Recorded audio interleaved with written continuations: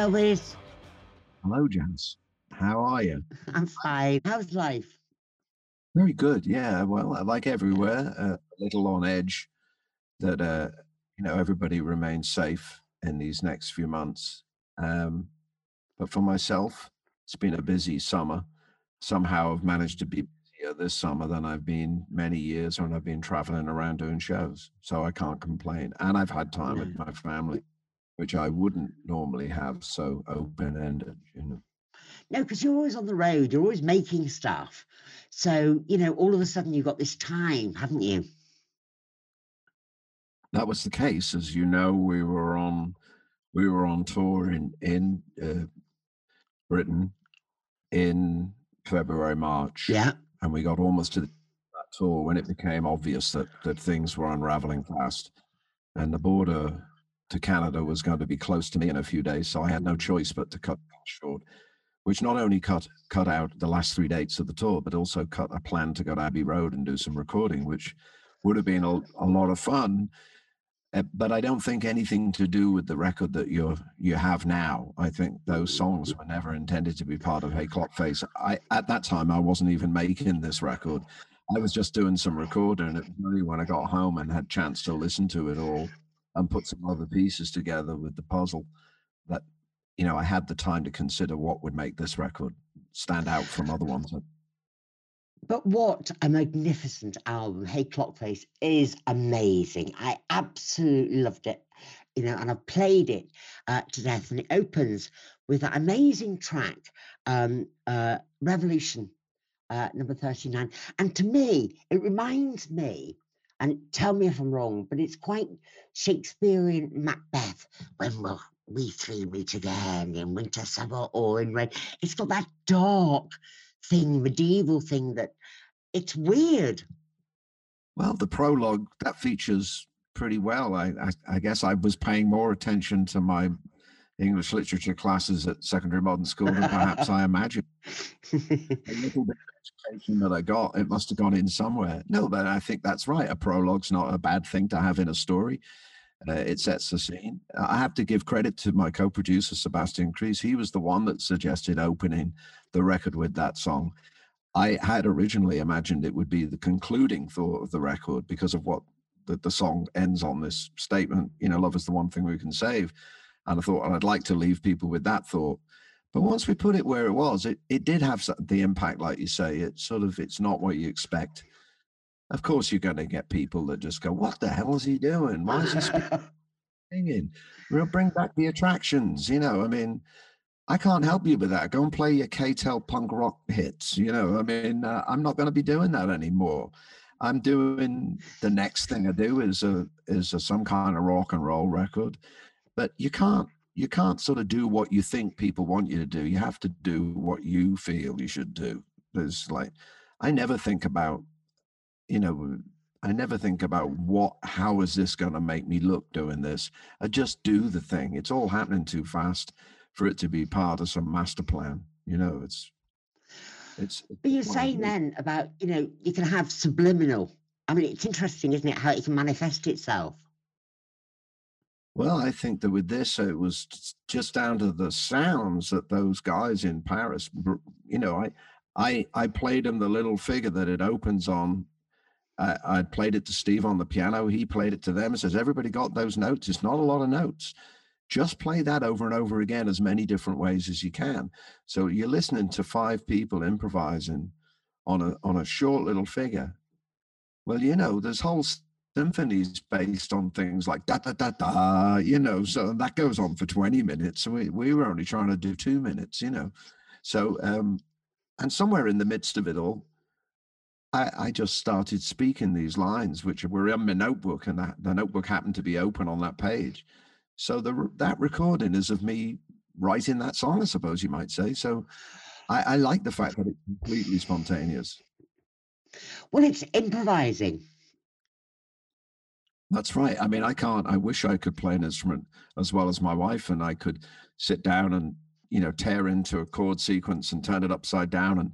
But I never really learned to play an instrument in that way. I just learned to play the guitar and a little bit on the piano, enough to get my songs over. I can't sort of improvise. I can't play like a jazz improviser. I can make a noise with the guitar. That's easy.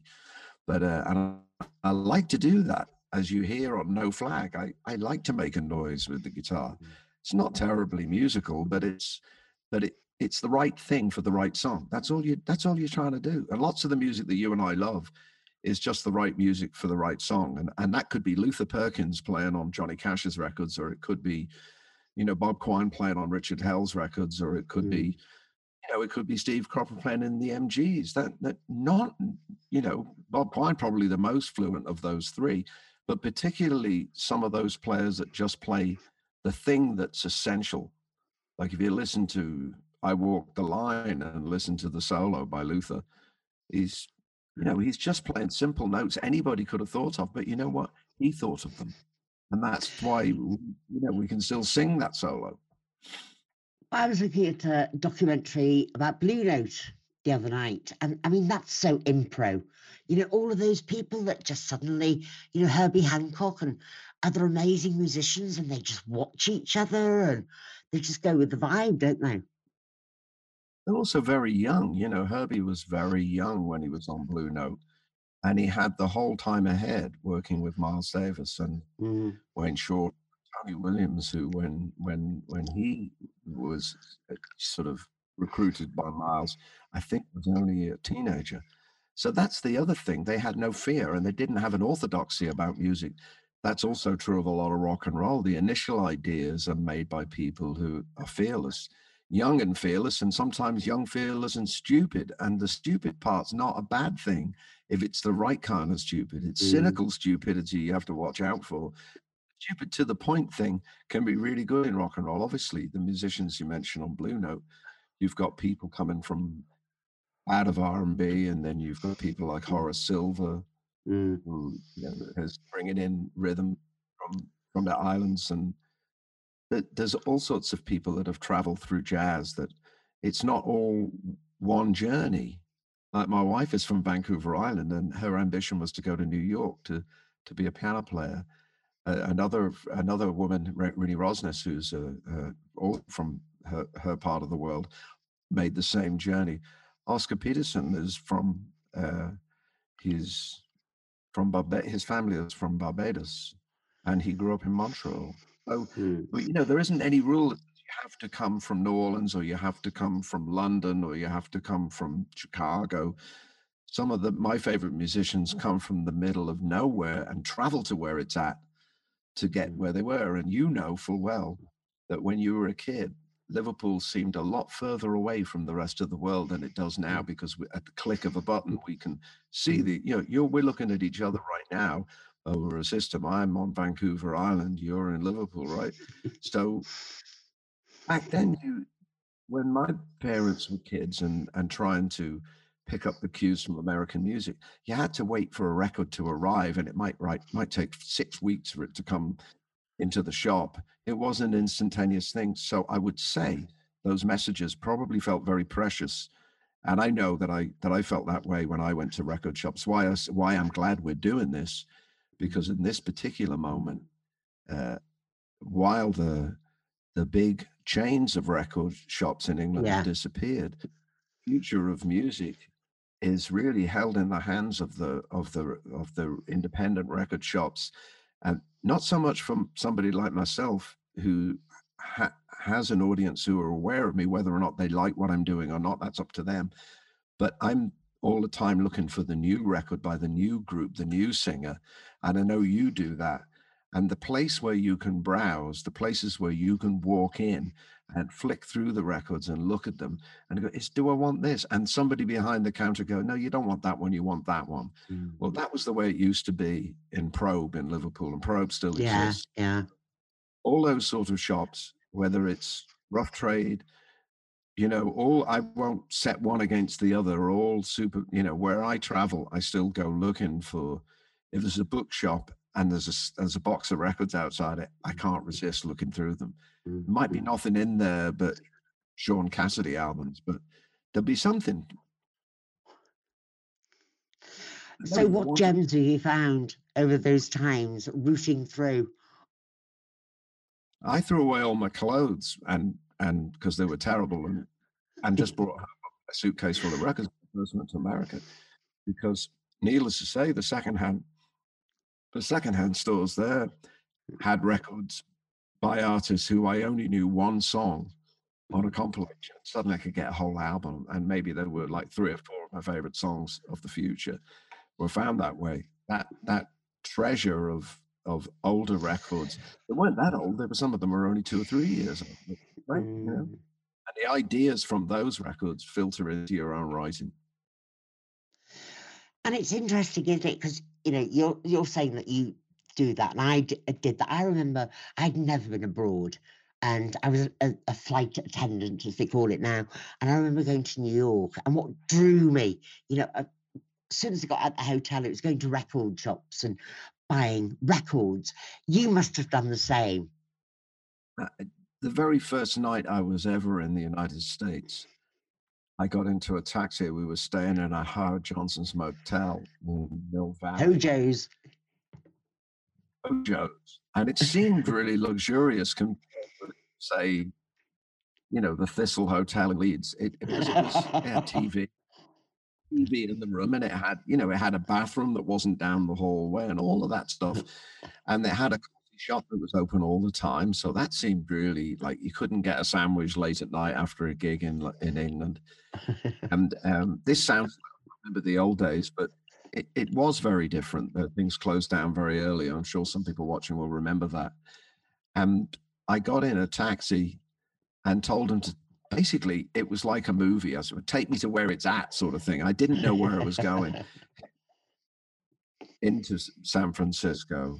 And as I was driving into where I thought I might want to go, I saw a record shop open, and it was 11:30 at night. Wow. And that's always stuck with me. They have record shops that stay open till midnight in America. This must be a great place. Of course, it wasn't like that everywhere, and then I went to a club, and there was music playing, and it was Iggy Pop, which was pretty wild to walk into a club on your first night in America and see a show like that. I mean, it could have been a terrible band that I didn't like, but that was my good fortune. But yes, over that first trip to America, particularly, I stuffed my suitcase full of cheap secondhand records that I looted various sort of trawls through the bin. They weren't all record shops. Some of them were just straight on secondhand, so junk shops, really. That's all they were. Do you think that your background, because musically, you go wherever you want to go. You know what I mean? You can't say Elvis is this, that, or the other. You just go. And this album as well. You know what I mean? People will say he's this, that, and the other. Not all the time. No, I of course, I've always given credit to my folks. My mother, I think the thing of record collecting comes from my mother more than my father, because my father was given records because he was singing on the radio on the BBC. Yeah. So it seemed cheap to him in the sense that stacks of them arrived, at work. He was given, learn these songs, and as improbable as it may sound, the Joe Loss Orchestra would do arrangements of whatever was in the hit parade. In the late 50s, when it was songs by Edmund Hockeridge and Dennis Lotus and David Whitfield. Oh my God, Edmund Hockeridge. Guy Mitchell or somebody, or Johnny Ray, that was fine. But when you get into the 60s and it's, Freddie and the Dreamers and the Four Tops and just anything that it was all so different. It was a wild selection. On the other hand, my mom left school at 14 and got a job in Rushworth and Drapers as an assistant, and proceeded to have to learn the difference between 2 different recordings of Beethoven's Fifth, so you could say which one is the one you should recommend. Obviously, she didn't know that. She had to learn it, be trained as to listen. Love jazz and dance music, so that's how my folks met. She went to work in another shop, and that's how they met, because she was the gal who worked in the shop who knew a little bit about this music, much of which was pretty rare and hard to get. So that's the same as courting somebody with a mixtape, isn't it? In the 80s, so I'm sure some of the older people would remember. You'd give a mixtape to somebody. This is the music. This is what represents me. The modern equivalent of that is the playlist. it's all comprehensible. And having a few records that are precious to you, and only perhaps some songwriter that only you know about. I mean, I remember whispering to people, "If you had this guy, he's called Bruce Springsteen." You know, and it seems ridiculous you would say that now, but I had Bruce Springsteen's first record, and I bought it in Probe in 1972, maybe 71. And about 5 people knew that record existed. And, and 5 years later or 4 years later, he was like the guy we now know. But everybody has a starting point somewhere. I remember buying sort of independent singles on various people, just as somebody bought my first single on Stiff, and when that was like a one shop front outfit in, Ladbroke Grove, I know, yeah. The whole record company was run out of one shop front, like most. So was Stax. It was an old cinema or something they converted into an office and a studio.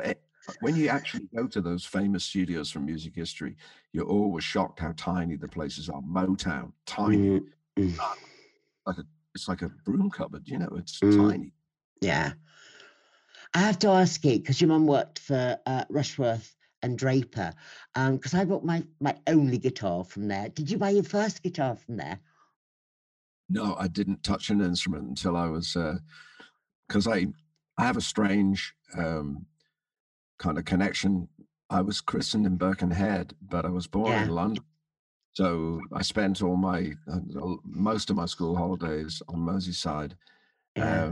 Obviously, when I became a Red in '62, I mean, the holidays were based around going to Anfield, so it was that aspect as well. So it wasn't just music. I mean, when you're a kid, you think you want to be an astronaut, you think you want to be a centre forward, you think you might want to be one of the Temptations. Who knows, but a few of those things are really very lightly, But when I was about 13 or 14, I picked up the guitar, and I had an old guitar which had been bought on holiday when I was really little, and I'd never even learned to tune it. And of course, the minute I tried to play anything on it that made sense to me, it really wasn't suited for that. It was nylon strung guitar for one thing. So I saved up. I used to work. I know my fruit, I know my veg, because I was a Saturday boy. I was a Greenbrook Saturday boy. I saved money from that job, and got to be good at selling potatoes, and saved the money. I would put a down payment on a decent kind of acoustic guitar. It seemed to me, I don't think it was a great instrument, but it let me loose, and I'd pay it off. I got to take it home after about the third week of paying up, and I paid off the rest of it over the next few weeks, and that was it. Wow. Let's talk about the new album, which is astounding. It is fantastic. The cover, describe it, because it's brilliant. The cover is just something I saw in like a dream. I mean, I do these daubs. I have done for the last few years for the backdrops in our concerts. I started out subverting our album covers by painting a little character, martinet, as I would call him, but Barney Bubbles, who was the art director of our early albums, from My Aim Is True through to Imperial Bedroom and Punch the Clock. He did this wonderful painting for Imperial Bedroom. So I had put this little character of his, I think it was supposed to be me, this kind of little tricorned hat character, and I painted him into all of our record sleeves and changed the names of all our records, so that there was just something to put behind the band, because heaven knows, I'm sure people would rather look at colored pictures on a screen than actually look at us. And then it became a thing of actually drawing these representations that lined up with Look Now, the last album. And I just kept going, and I enjoy doing it. I have no thought that I'm any kind of artist, but it is the way I see it. And you can't really describe a picture for somebody else to paint, so you have to work within your own limitations. And I like these things, and I will do them to the end of time. But surely art is what you make it. It's, you know, It's not art. It's just like it's what, you know, yeah. It's just it's a cartoon of a clock face, because that is that it's giving the time a face. It's giving, Yeah. in a whimsical way, it's giving time a personality, because it interferes with you when you're not, when you want something to happen, when you want somebody to arrive, time moves slowly. So that is really what that song, Hey Clock Face, is about. It's not a big philosophical, drastic idea. It's just No. it's just something that I came up with, and Well, I it's try to. interesting. The last time I spoke to you, I'm here we go, notebooks. So I keep all of these notebooks and I buy these pens. And the last time I bought a new notebook and a pen was with you. And I started doodling. And every night, doing my show from home, I doodle. So do you do things like that at the moment? Yeah, when my mother was ill a couple of years ago, I sat in Narrow Park Oh, Hospital for about 5 weeks. yeah. Sat by her bedside for like 3 or 4 hours a day, as long as they'd let me stay there. They're obviously limited. Oh, And most of the time, she wasn't really communicating. She was pretty out for the count at that time. And I found that there were enough noise going on that I couldn't really concentrate on reading. And I didn't find any music that was particularly consoling. But if I just drew, I could do these bizarre illustrations, and I would just I could do that for hours, and it was just it was comforting in some ways. So it became it didn't have to represent that moment. I wasn't drawing those circumstances or thinking about it. In fact, quite the opposite, because I was just there to keep watch until one afternoon, when the woman in the opposite bed, who had had some sort of affliction, and that it obviously wasn't her tongue, and she started yelling at her family, "Don't you let him come up here. He's not getting any more. He's not getting any of my money." And this woman was, mother looked up from her pillow, and she looked like this just over at the woman, and I went, "Uh-oh, you're still with us," because that. And from then on, I had hope, and so I went back out on the road at the back end of 2018. I'd already had a pause in the year when I'd got sick, and well, I hadn't got sick. I'd had this thing identified, which some then turned into, reported that I was at death's door. But everything that's printed in the Sun is a lie, and they don't actually whether you or I or anybody watching lives or dies. So they just like print things that sell newspapers. And actually, it was just fine. I was extremely lucky. I got the other side of this thing, but it was a challenging 2018, and making a record like Look Now was very. I was very grateful for the focus that we had on that album with me and the band, with the Imposters and Sebastian Cruz. Yeah. Creating the visual complement to that was a way of keeping myself from being too anxious, and because there are things that are happening when you're dealing with older parents that you have no control over. You have to accept, and you have to just be present and grateful for the time one has. And now, as I think my mother was actually at the old Locarno at the Olympia in March on the opening night of our tour. So this story, which started to sound a little morbid, has for now a happy ending. She showed great resilience, and very grateful to the doctors and nurses there, but most especially people that help her at home. She lives at home, and right now, like so many people, I'm not able to travel to visit her, and I'm sure people watching this will know how difficult that is. Even if you live in the same town as your family, you can't perhaps go visit them. That is a difficult thing. So it's important not to become thinking about any of that. You have to put your energies into creating something or working on something that lifts you out of any of the more negative thoughts. And that something was recognizing the work I'd done back in February. It was 3 day session in Helsinki, 2 day session in Paris. I came home, was grateful to be with my family here, my wife and my 2 young sons. Yeah. And after a deep breath, you know, and a couple of weeks of quarantine, started listening to the music and found that there was something quite different in this. And my pal, Michael Lenhardt, had sent me 2 pieces of music, which I completed as Newspaper Pain and Radio Is Everything. And I had then a record that wasn't like anything else I'd done. It wasn't set out to be very an illustration of how diverse I could be or how many genres I could. But it is. No, but I don't speak French.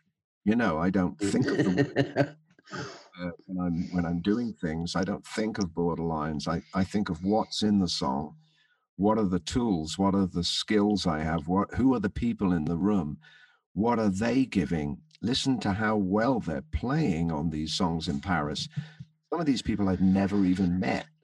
So to have them play in response to your songs is tremendous good fortune, and I could only be grateful for how open-hearted they were in creating songs like The Whirlwind and Byline and all these things that we cut there. Just 2 days, and it was an incredible, joyful feeling, even though the song itself is quite somber. It's a tremendous. But it is the most amazing album. It really, really is. And it's not the only time I've ever had that experience. Of course, when the Attractions and I were making records, we could recognize that something was happening.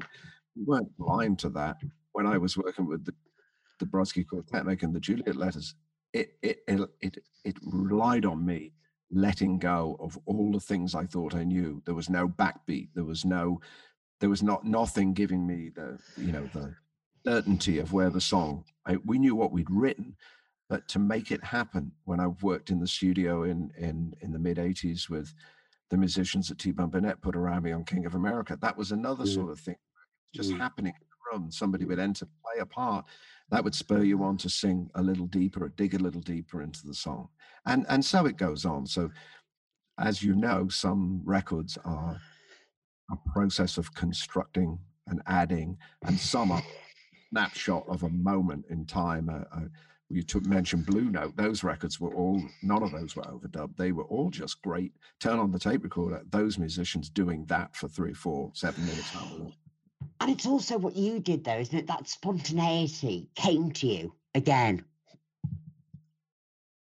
Well, I didn't know that why it was happening. I just knew that I'd had this dream to go to Paris and just walk in and just say, here I am, guys, and here's some songs. Let's see what we make of this. And I have to credit Steve Naive for sort of making the right calls. The combination of people, and Ajouk, the drummer, is somebody I knew. The reed player I had worked with Steve. The other 2 guys, nobody knew. They came highly recommended. But I think when the cellist said, you know what, if you want to kick someone, I can stomp my feet. I went, you don't usually hear the cellist in the symphony. I can play the cello and I can stamp a foot at the same time. I thought, well, okay, we've got the right guys in with the right solution to making the music be as good as it can be, you know. So I didn't really think about what it was. We were just singing for those 3 or 4 minutes, and I liked the sound. I liked what people played, and let other people worry about what they call it. I don't, as long as somebody is listening, I don't know what definitions there are. Yeah. But it strikes me you're not concerned about being centre stage necessarily. Oh yes, I am.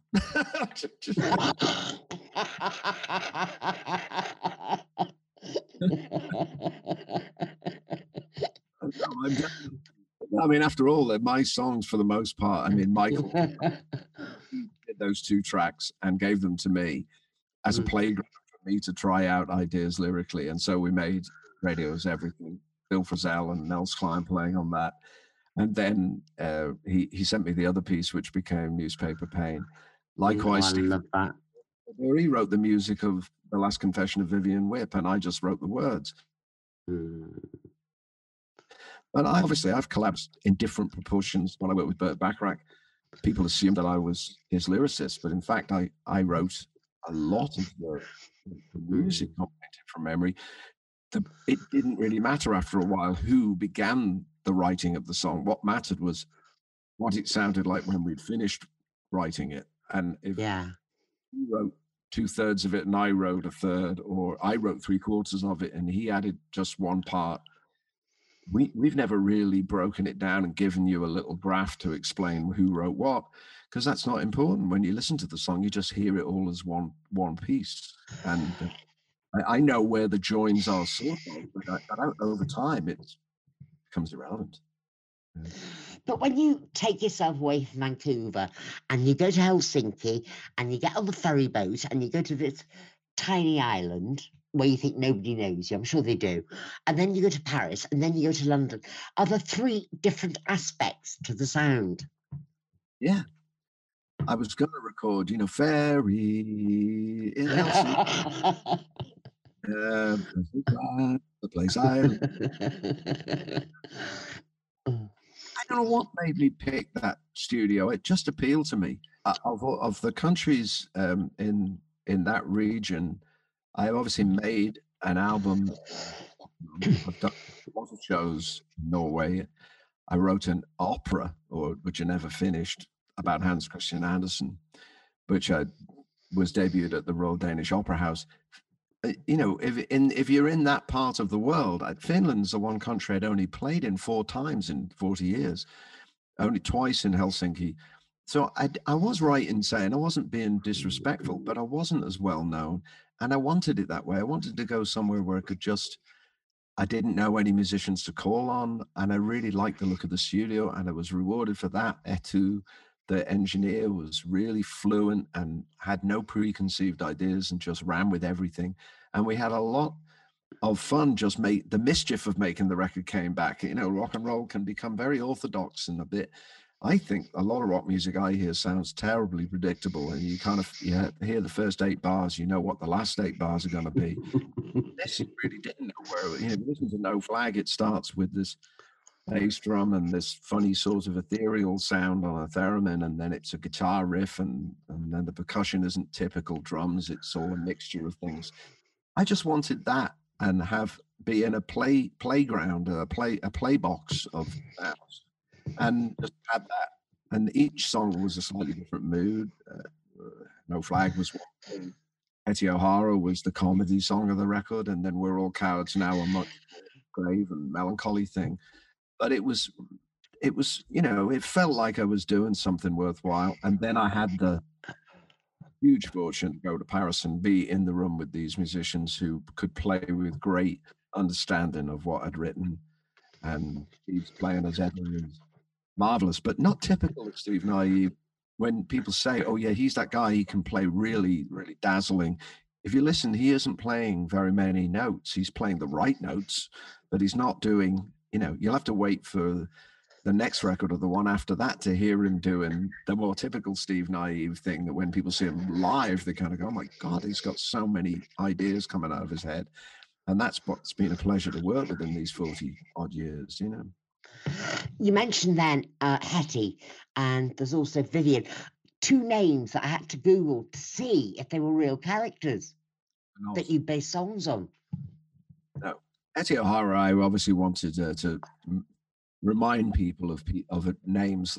Like, I wanted it to be like that. So you went, Hetty O'Hara, I remember reading about her, but no. She sounds like some, wicked, somebody that was hung at some point. Yeah, hanged, maybe. Walter Winchell, the gossip columnists of the 30s and 40s and early 50s that tended to have those alliterative names. So I just picked one that sounded like you'd heard it before. Vivian Whip. Some people said, oh, that's about this woman. It's about a man, that song. It's Vivian is a man. Okay. It's whatever you imagine, of course. The other good thing about songs is you can imagine the narrative out of the words.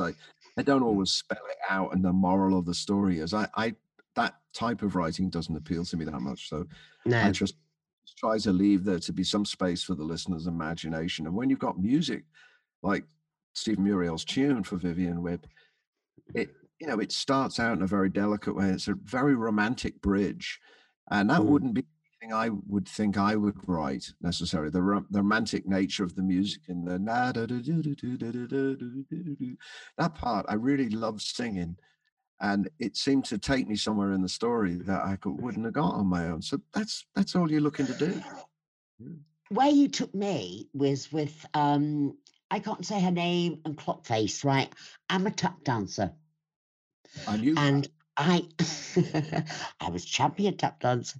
And I really, really want to tap dance to those ragtime kind of sounds that are going on there.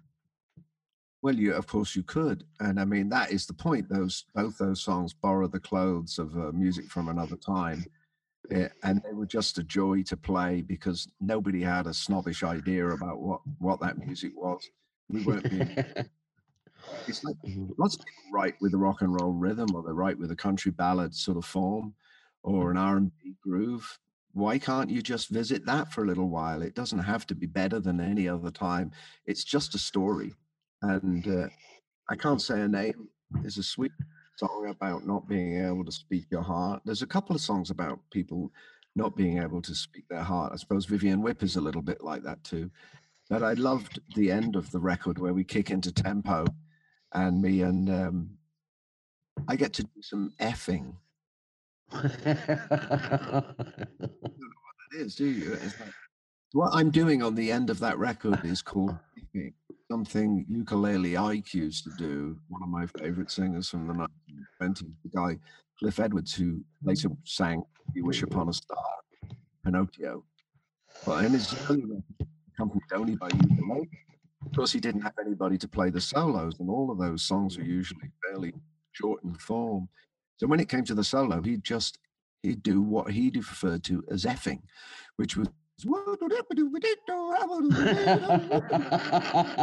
it's so sort of like a it has an innocent thing to it that like what are you going to do? I don't have another instrument, but I can make this sound. And a lot of early recording was based on that. Just make a silly sound and don't worry about who's looking at you while you do it. Just have a bit of fun and just let yourself go. There's that song, so let your feet hit the timber, let yourself go.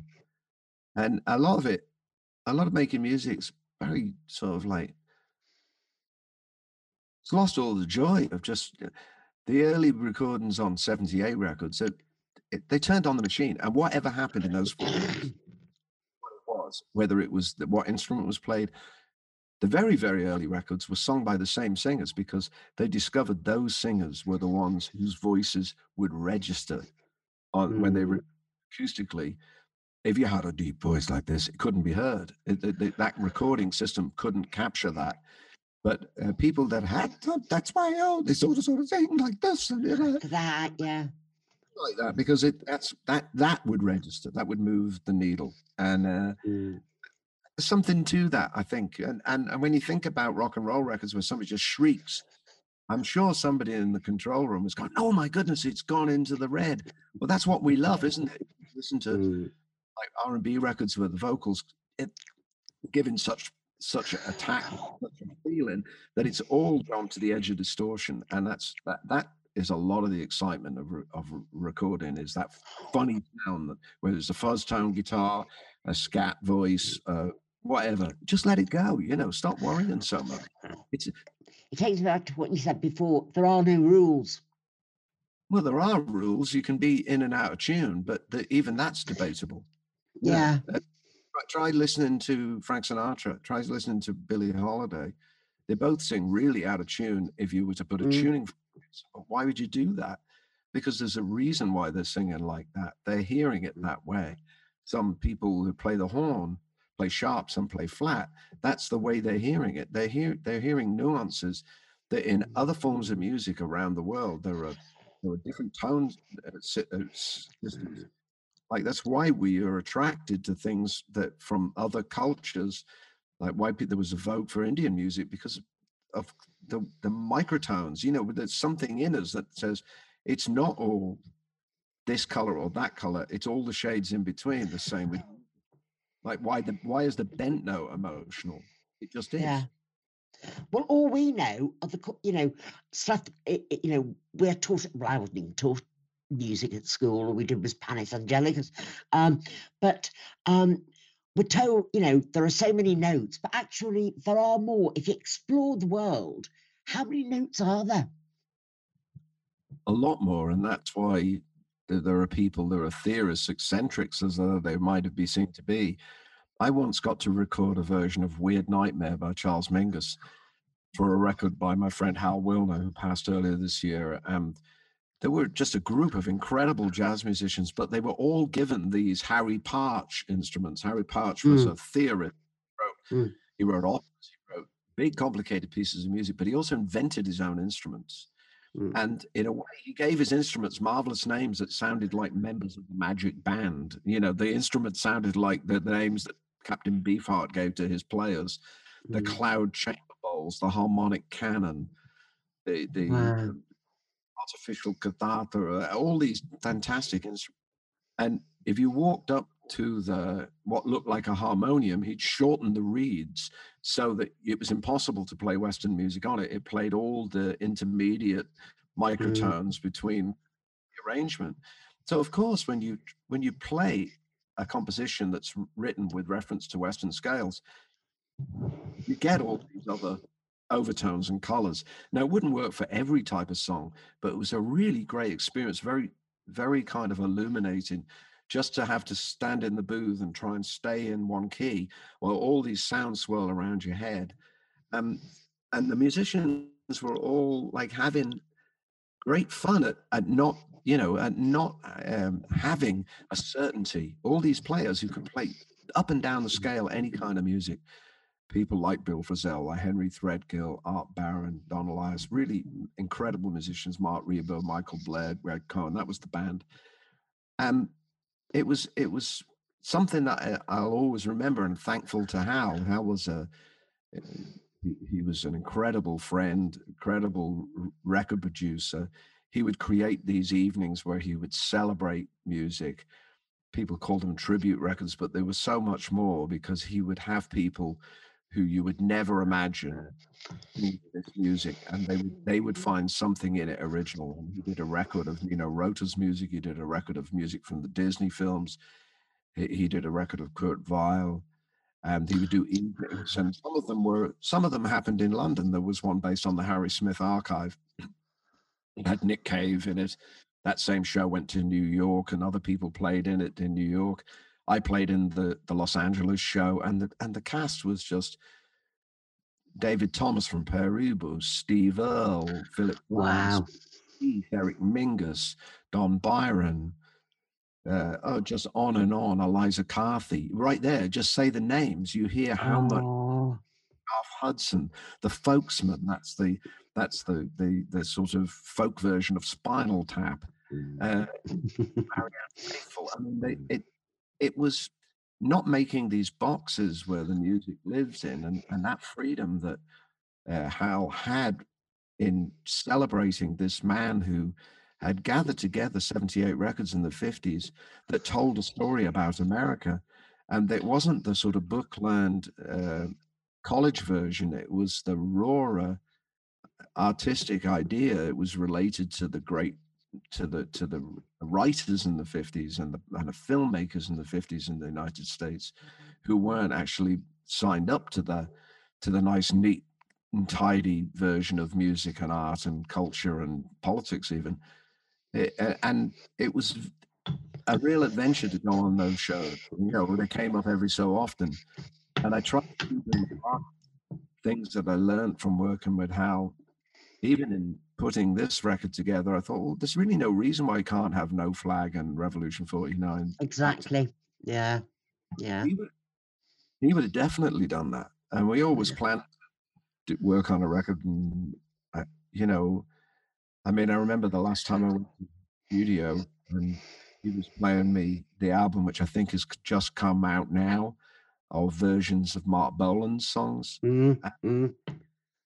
And I had actually, having been somebody who had to go and play in a pub in Widnes and had people request Rex, I always had the version of Rex. It was like, it had to, if you were playing on a Friday night in Widnes with me and my friend Alan, we'd get T-Rex Slade, and I didn't want to know about that music, but of course I can hear.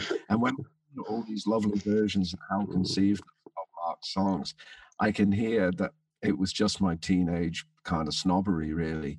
And sitting in his little room, and it's full of like ventriloquist book of jokes that belong to Dan Laurel. And there's a record leaning up against the board, and it's Albert Finney's record that he made for Motown. Now, I bet you have that one, don't you, Janice? I don't. I recommend it. But, you know, somebody's got to have that record. The point is, somebody somewhere has got that record in their hand. They found it in a secondhand bin. They found it in an independent shop. They found it in a secondhand store. And they're saying, this is some kind of magic. And maybe somewhere in it, there is. Elvis, I'm going to have to stop you. So, wonders of technology. I've got loads of questions for you from people who've been WhatsApping.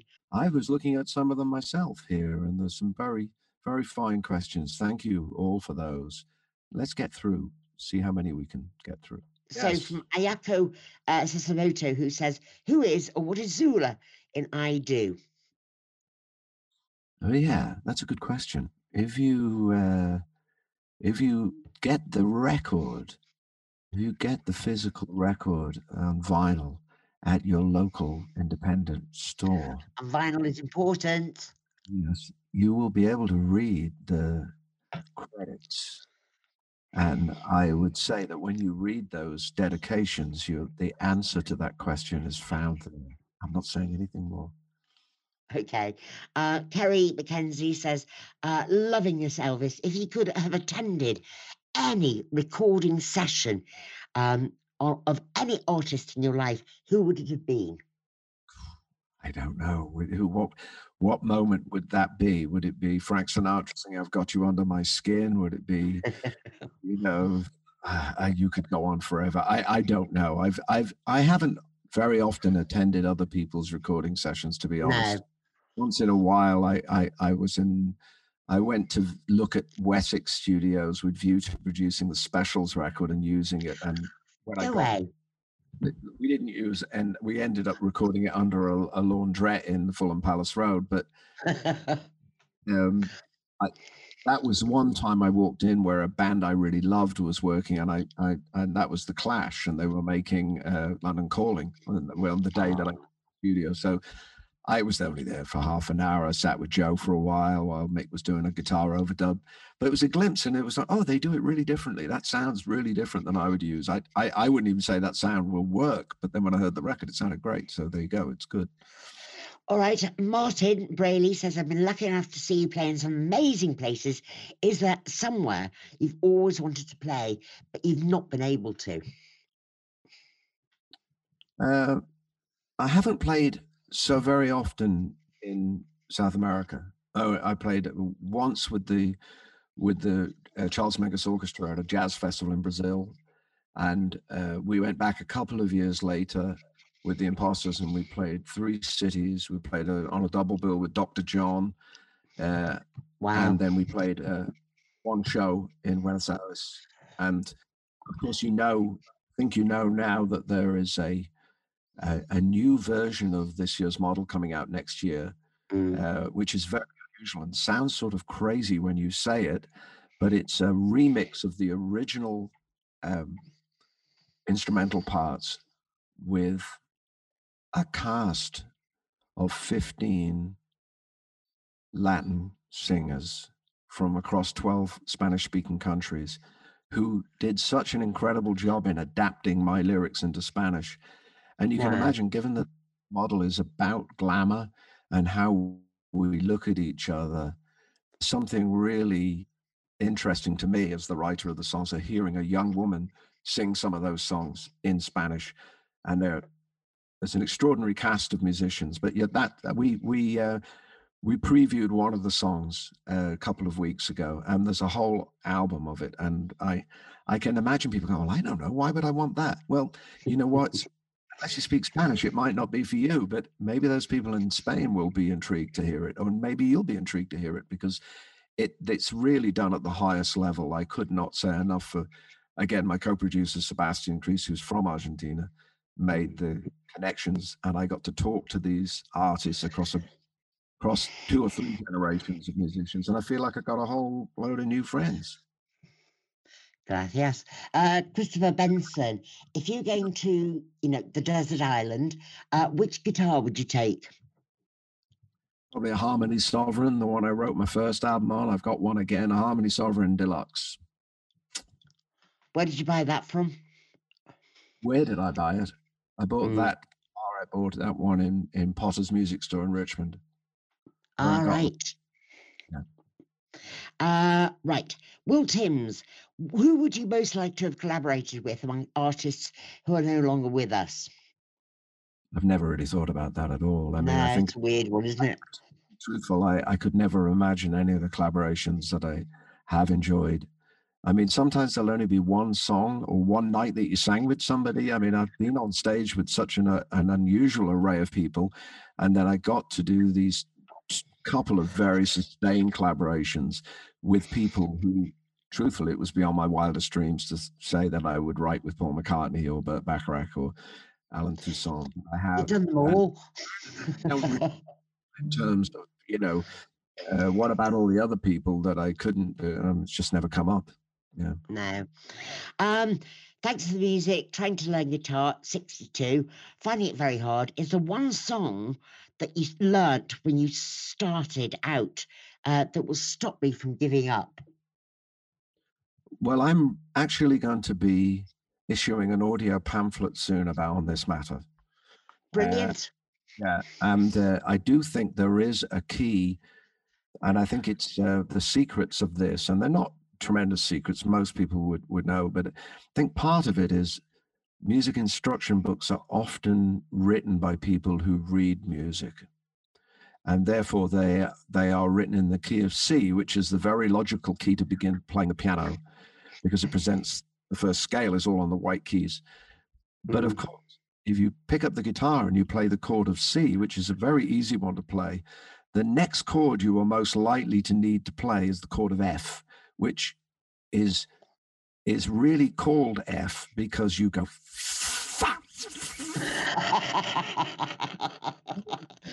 I was just trying to do F then, remembering it.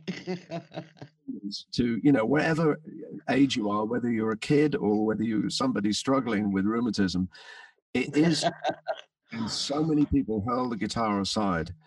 And in my theory, it's why the world is full of murderous dictators and sadistic people with tiny little mirrors that look at your teeth and all these things which seem like necessary occupations, but not ones you would put yourself into, instead of guitar players. So I'll explain my method in time. Hold on. I hope so, because when I bought my, is it an Echo or an Echo? I can't remember, guitar. And the thing you got with it was There Is a House, the House of the Rising Sun, or Should Be Coming Round the Mountain. And they weren't inspiring at all. To live, wouldn't they, really? Yeah. It was Lola that made me want to learn to play the guitar. But lots of stuff coming out. I've just got to redo the old WhatsApp. Here we go. Oh yeah. So somebody saying Helsinki. Did that inspire you in any way, shape, or form? The place was just welcoming. The people were like those. I didn't truthfully have a lot of time to wander around. I think I went to a really great exhibition one day on my way, but I literally just got up, went to the ferry, got on the ferry to the studio, worked for 8 hours, got on the ferry, went home, had supper, answered some letters and went to bed and did it again. It was 3 days. I was a tourist, I was a working person. Yeah. That was from John, by the way. Have you missed playing with other musicians during the lockdown? I miss very much being in the room with them, although I have succeeded. Steve Naive managed to find some, as only he would, some way to temporarily cheat the laws of physics. And I would connect with him over FaceTime, and he would project that image onto his Facebook page, and we got to play a little bit. But that requires me to begin the song. I can't listen to him play with me because the delay will throw us out of time. So we did have a bit of fun in the spring and early summer playing Well, that was on occasion. But you know, there are lots of ways you can play. You don't necessarily have to see one another to play. You can play together, and you can no. create. But that was from Todd, by the way, and you do have an amazing relationship with Steve. I think it's fantastic. What else do we have? Ask Elvis about. Can we ask you about Byline? What's it about? Says Martin Loader. Your voice is great on it, by the way, he says.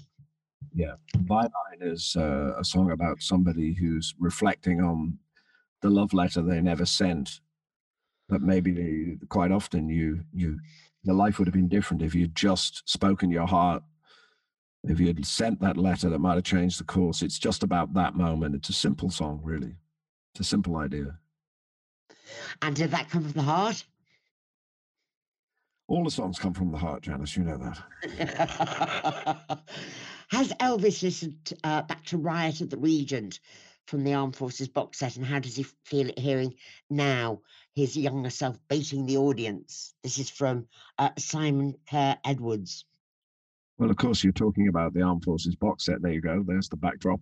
That's pretty much the way it felt then. For those who can see that, I think those few songs that we released from the Regent are about as much, pardon me, about as coherent as it got. I mean, the sense of this record is to really make the original album sound as good as it could possibly. The mastering of the original album Armed Forces is as good. It collects together some things that you've seen before. And these two little souvenir 10 inches are thrown into the pile. If you listen to the entire concert, I think you'd agree 4 tracks is enough from the Regent. It's a snapshot of us going off the rails, and that's the truth. You could go on forever. We're not in the Dick's Picks business here. I don't care about every last note that we played being issued. That's never going to happen. This is the last word on Armed Forces. There won't be any more after this. Yeah. And really, I know that people have made note of the fact there's no CD edition of this. That wasn't my decision. I, for myself, think the CD not a very good format, but I understand a lot of people have that. But the reality is all the music is readily available through streaming and through download. And for now, the vinyl edition is just that. It's a limited edition item, and that's the one that includes all of the annotation, 10,000 words of mine, the notebooks that Todd Alcott did to encase photographic facsimiles of my notebooks. If you want to read all the bad rhymes that I didn't put in Oliver's Army, this is the book for you. I could not find a rhyme for Bolton. Yeah. Oh, I'm going to think about that. Eugene Unger, what song makes the hairs on the back of your neck stand on end? And this is the really difficult part of this question. 5 top albums that people should listen to. 5 top albums by anybody? I don't know. I can't possibly. I would say 5. That's a hard one. Well, 5 minutes later, I would say 5 different ones. I mean, yeah, exactly. There's lots of records out there. You should, take a scan of those. You might find something you like. But what makes if you put a tune on and it makes you go all tingly, what is it Eugene wants to know? Well, there isn't one above all, is what I'm saying. I mean, it could be a different thing on a day. I mean, could be, I really can't say. I really can't say. There's all sorts I think it's very hard. I mean, we like different things. You know, as you say, 5 minutes later, you go, oh, God, I've forgotten that, you know, or whatever. You discover things all of the time. A collection of those old records that we were talking about where people just opened their head and something came out. Sometimes you want to hear Dusty in Memphis, which is something where, here's somebody who'd made a lot of great records, but suddenly was served by better rhythm players. Sometimes you want to hear a symphony. Sometimes you want to hear a single fiddle. I can't say one is better than the other. They're all occasions. Do you and Diana have to go into separate rooms to listen to music, or do you listen to things together? Well, there are times in the day that all of us in our house are listening to music together. We tend to listen to music at supper time, and that can be a choice. One or other. Anybody in our house could choose that. But it was a great summer in another sense that Diana was making a record in one part of the house while I was out on the back porch making, finishing Hey Clockface and recording a lot of other music that you haven't heard yet. So there's a lot of work going on in our house. Not all of it is visible right now. Anthony Austin says, do you feel you've changed the way you write your lyrics as you've changed as a singer? Both things are true. I mean, if you didn't change over a period of time, it's one of the big mysteries to me why everybody thinks you should remain the same and true to the one true. You can't. Yeah. No, everything about it, the air, the surprise. I mean, you do know there are some records where the musicians treat the studio like it's H.G. Wells' Time Machine, and okay, let's set the controls to 1965, and if we get that amplifier and that guitar, we can make this sound exactly like a recording cut with Rick Hall, and that's never really going to happen because you're different people in a different time, and I would never. I'd be the last person to dispute the great help that the cues of music from the past can give you for the future. But to my mind, you have to accept this is happening in the moment you're in. Yeah, there are some rooms that are less productive because they're sort of clinical, and there's a certain type of equipment that robs the music of warmth. But you can overstate the use of that time travel aspect. If you don't write the song, and you got nothing in your heart, it doesn't actually matter what you set the dials to on the control to time travel, you have to open up to it.